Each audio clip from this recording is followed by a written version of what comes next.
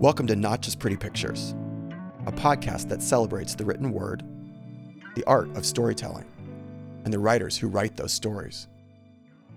I am Eric Rutherford, and I will be reading these stories of triumph and truth, detailing the journey behind the pretty pictures, with the hope to uplift along the way and find the commonality between us all. Today's piece is by Jocelyn DeFries, actress and trans activist. The Status Quo by Jocelyn DeFries. I've always wanted to fit in, be accepted, and be loved. In the late 1990s, I did a pretty fantastic job of playing the role of gay Midwestern teen boy attending an all-boys Catholic prep school in Omaha, Nebraska. Steaks, cows, and a very flamboyant teen who decided that the best way to reveal his sexuality to the world was in the middle of a moral values religion class. The topic of class on this fateful day was homosexuality in the Catholic Church, a very subtle way to tell my teachers and my classmates that I was gay. Now, I would be lying if I said that this class was the first time I professed my sexuality out loud. The jocks at school already knew that I was gay and were shockingly fine with it. This fine group of young men served as my social currency and provided needed security for any possible ridicule. They assured me that they'd fuck up anyone that messed with me. "You're cool because you don't act gay, DeFries," was the resounding feedback I got. "Wow. You mean I don't act like a freak, outcast, undesirable?" "Gee, thanks." The partial acceptance was probably a result of me coming out to them at a keg party after having a threesome with two girls, but who's to say? Really, all conjecture at this point. I was acceptable because I fucked girls for fun, could drink 10 beers, and always had a bag of weed in my pocket. This was the information in my brain, and my emotional health held on to it. I fulfilled what was required of me. See the above fucking girls for fun example. I partied and I acted like the hetero bros around me.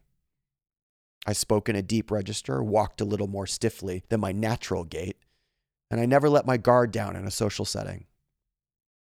Internally, I was constantly suffocated by a standard of masculinity that was so rigid that non-stereotypical displays of masculine brute need not apply. My relief? Well, that came in the healthy combination of alcohol and drugs. When I was drunk or high, I felt free. With this liquid courage and chemically enhanced confidence, I really thought I was embracing my identity and living in my truth.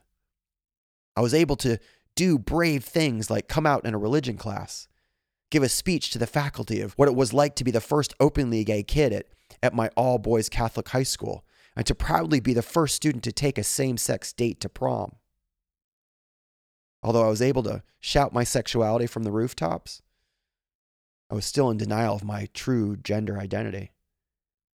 While I believed that I was being my most authentic self, little did I know that I was just beginning my journey of getting honest.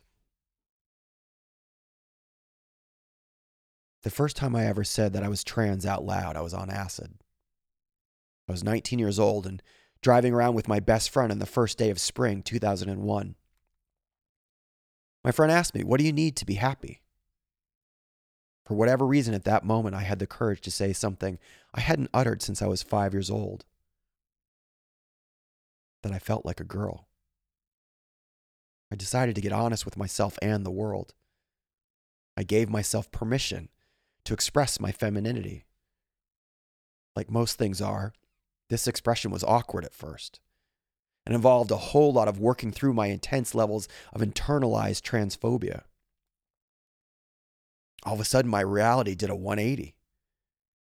Rather than live with the constant feeling that I had to hide my feminine sides, I was faced with feeling afraid to let the masculine out. I felt that in order to successfully be trans, I had to pick a side. I was either all girl or all boy.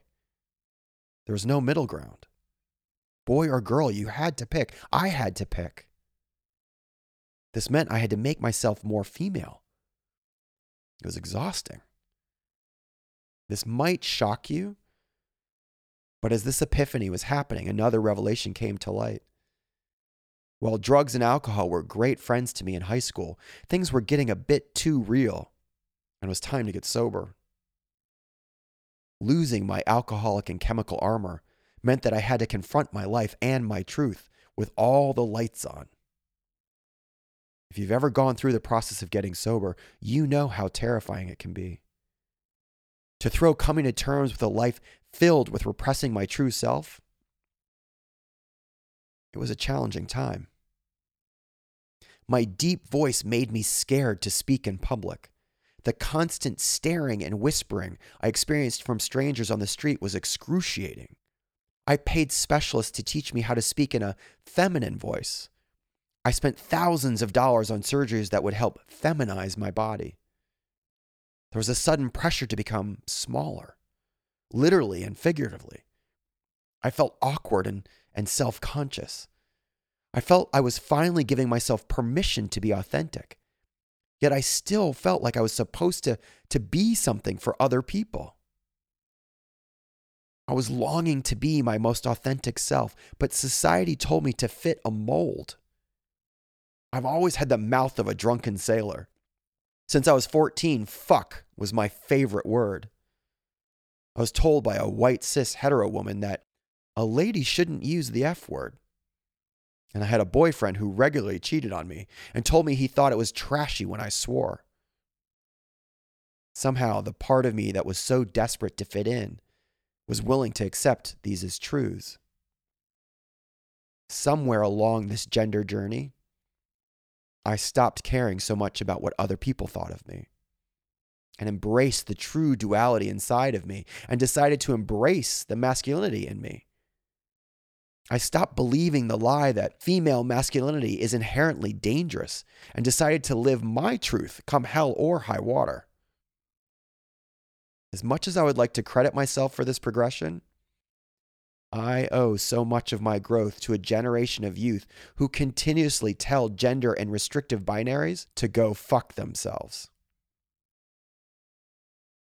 When I start to doubt myself or question how far I have really come, I think back to the first time I was asked to play a male role in a short film following my medical transition. The film required me to present as a gender I just spent so much time and energy erasing out of myself. As I bound my breasts, pulled back my hair, and wore clothes that were 2 sizes too big to dwarf my body, I looked in the mirror and broke down in tears. Instead of seeing the powerful woman I was being stared at by the teenage boy I spent most of my life hating. Instead of contempt, I felt sorry for that boy. That boy was in so much pain and working so hard to hide a truth that I now saw as beautiful and authentic. On that film set in an old mirror, I started to embrace my transness in a new way. Where I once had wished I would have been identified female at birth, I now became grateful for my life, my gender, and my journey. I am grateful for my deep voice and my perceived masculinity. I love that I have hilarious stories about being a gay boy in a fancy Nebraska prep school.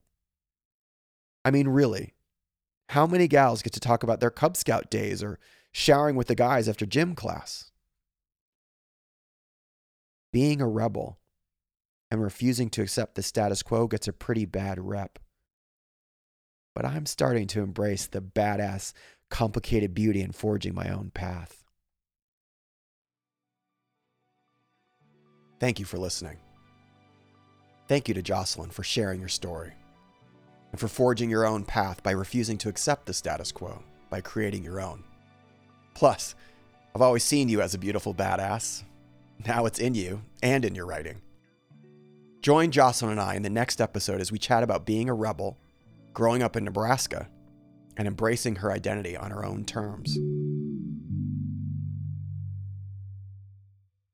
Not Just Pretty Pictures is hosted by me, Eric Rutherford, produced by Courtney and Phineas of Stereotype Studio, supported by you, the listener.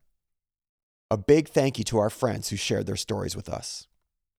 If you want to support the show, please subscribe on Spotify or wherever you get your podcasts. We'll see you next time.